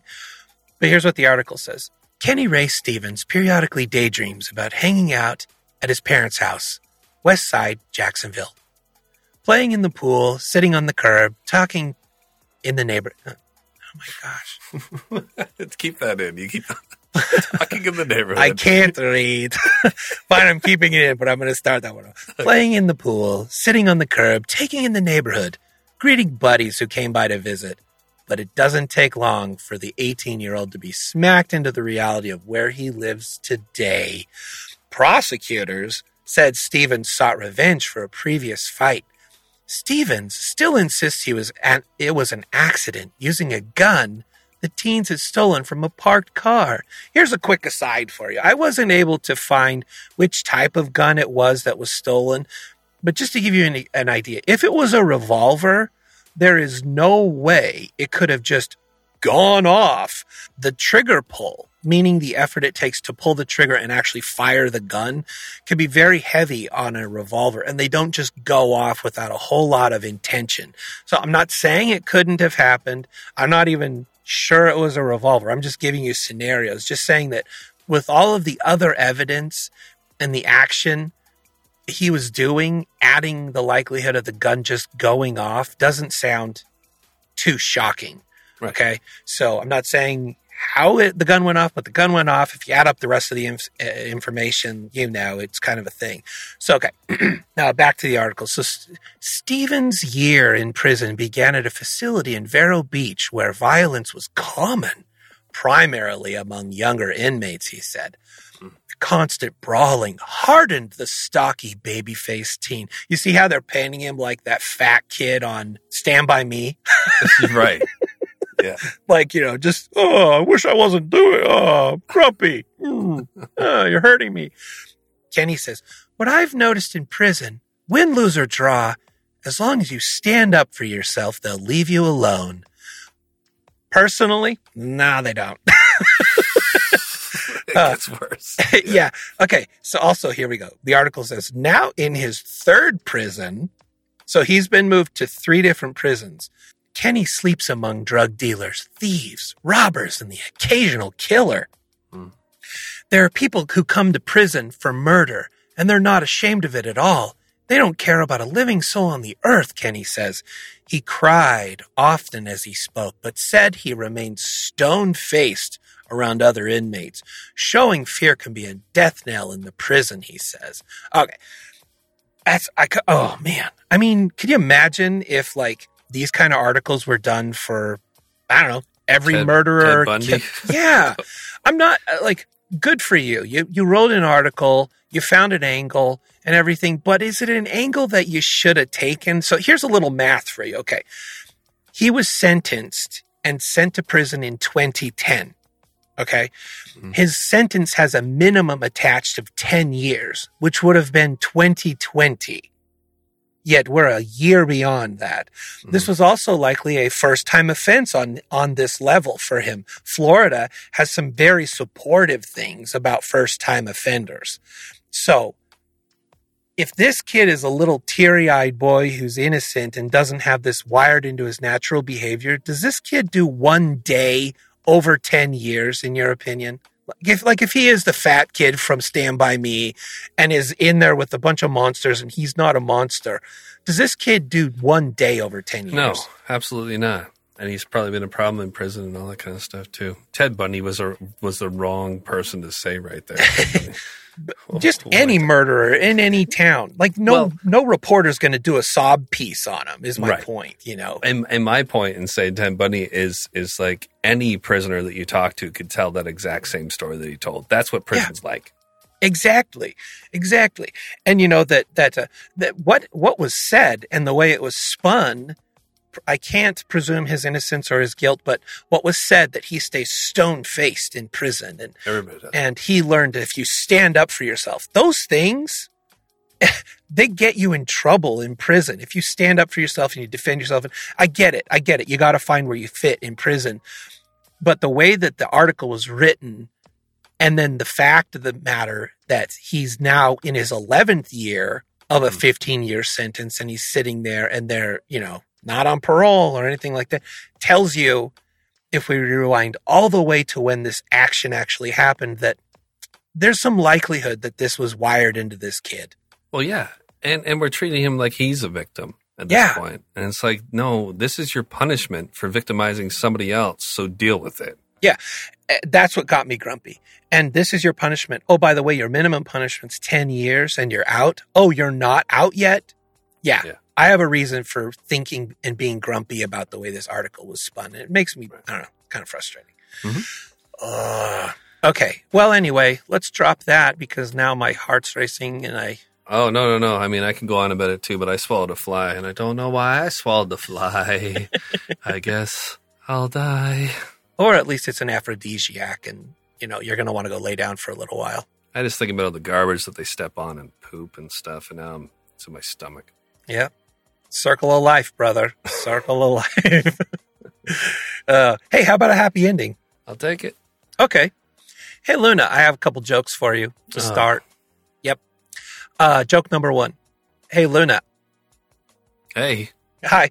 I ate 4 cans of alphabet soup yesterday. Cool. Then I had probably the biggest vowel movement ever. All right. Hey, Luna. I'm consonant-pated. Consonant-pated. That's good. I like that. That's good. Someone called me stupid the other day, so take that person who called me stupid. Yeah, you got your words. You know words. Hey, Luna. Have you seen the movie Diarrhea? No. It leaked, so they had to release it early. Okay, one more. Hey, Luna. Hey. Did you hear about the constipated accountant? No. Yeah, he couldn't budget. Okay. Hey, Luna, can you guess what this happy ending might be about? Poop. Maybe. You ready for me to hit play on this? Yes. It's fun. Okay, here we go. A high-speed chase. Step out of the car! And guns drawn in residential Enid. All starting with a traffic stop. At the wheel, this woman, Emily Owings, initially pulled over for not wearing her seatbelt. The only form of identification, her medical marijuana card. Your license is suspended? Why? I don't know. And now I'm waiting to see if you have warrants through Woods County and... Poop so bad. Where do you think I was going? Hey, man. Huh? I said it's my birthday. A bizarre excuse and her 28th birthday, not the only problem she's dealing with. Police say she wasn't supposed to be behind the wheel in the first place. A warrant out for her arrest in Winoka, allegedly fighting an officer. Why did you just let me go? Because I know your license is suspended. I'm sorry, I didn't know it was. I won't drive no more, but can I please go home and go poop? This Enid officer calling for backup. You have warrants through Woods County and they're coming to get you. No, they're not. Ma'am. Sparking a pursuit, topping 70 miles per hour, blowing through stop signs and a school zone. Eventually stopping. Get out of the vehicle now! Arrested, off to jail, and her charges upgraded. You could have already been on your way to jail. Yeah, not pooping. Get in the car. Police searching Owings' car and finding a pipe, and inside of it, meth. In Enid, Peyton Yeager, Oklahoma's News 4. Okay, so poor lady. Like, you've had those moments where you're in the car and you're trapped. And you're like, I don't know if I'm going to make it. I don't know if this is going to happen. But yeah. So okay, maybe acceptable as an excuse. But everything leading up to that, you're not getting off. They're not gonna just let you drive home because you need to go to the bathroom. You know what would have played well for her if she had to crapped herself in the car as she was driving away, or opened the door and just dropped one. Just unloaded it at the police officer's toes. Yeah, but then she fled the scene. And she still had to poop when they caught her. Yeah, she didn't make any headway either way. Yeah. And then she asked if she could poop in his car. Oh, yeah, sure. They always do that. Don't worry about it. Yeah, there's a receptacle for that in the plastic seat I'm about to buckle you into. Oh, my goodness. Anyway. That was a good one. I used to work at a place where we clean out trucks. And I probably told the story before, but there would be certain trucks that would come in and where they had cut a hole in their seat and they would just dump right out the seat. Oh, wow. Yeah, there was one that kept coming through. It was like, this guy's just taking dumps right out through the seat, out the bottom. That's how he's able to work 18 hours straight. That's efficient. Also, could you imagine being behind him going like 80 on the freeway? Suddenly your windshield's like brown. Yeah, that was a huge bug. Yeah, mystery corn. Oh my God, but I didn't know bugs ate corn. Yeah, I was eating Cheetos the other day, and I go to give my son some Cheetos, and he goes, "Oh, good, cow food." I'm like, what do you mean? Cow food? Like, what do you mean? And then I look it up. He's like, I don't know. I heard it somewhere. I look it up, and initially, how they came to with Cheetos is like they were processing corn in some way for feed, and then they applied heat to it. And it puffed up, and then that's how they kind of came to find things like Cheetos, those. Really? Yeah. So it's feed grade corn. Yeah. Well, no, they upped it to human grade corn Okay. once they realized. That's funny. I don't know about your town, but my town here, cornfields everywhere. Yeah, same. Oh, yeah. Yeah. Interesting to note, though, in a lot of rural towns where there's a lot of corn, very little, if any, of the corn that's grown that you see in your town is actually food grade for humans or intended for humans. Most of it is feed. It's really interesting. Stealing corn from fields, you learn that. Yeah. It also made me wonder, for years, I'd drive by and I'd see a cornfield that I watched grow from, little baby seedlings all the way to mature plants. And then they'd let it die. Like it would go to yellow and wilted. And I was like, why did they waste the whole field? But no, it's actually, at that advanced state, then they harvest it and it's actually a shorter process to be able to process that food for cows or whatever. So that's right. That's weird. Right. So do not try to steal corn from around here, at least. You go to grab a stalk of corn, you open it up and it looks like a hobo's teeth, right? Yeah, exactly. All corny and like they ate corn. The 3 nubs that got left are just covered in corn. Yeah, exactly. That's what I was thinking. All right. Well, I feel like I've said enough on corn. Me too. And poop. All right. Hugs, everybody.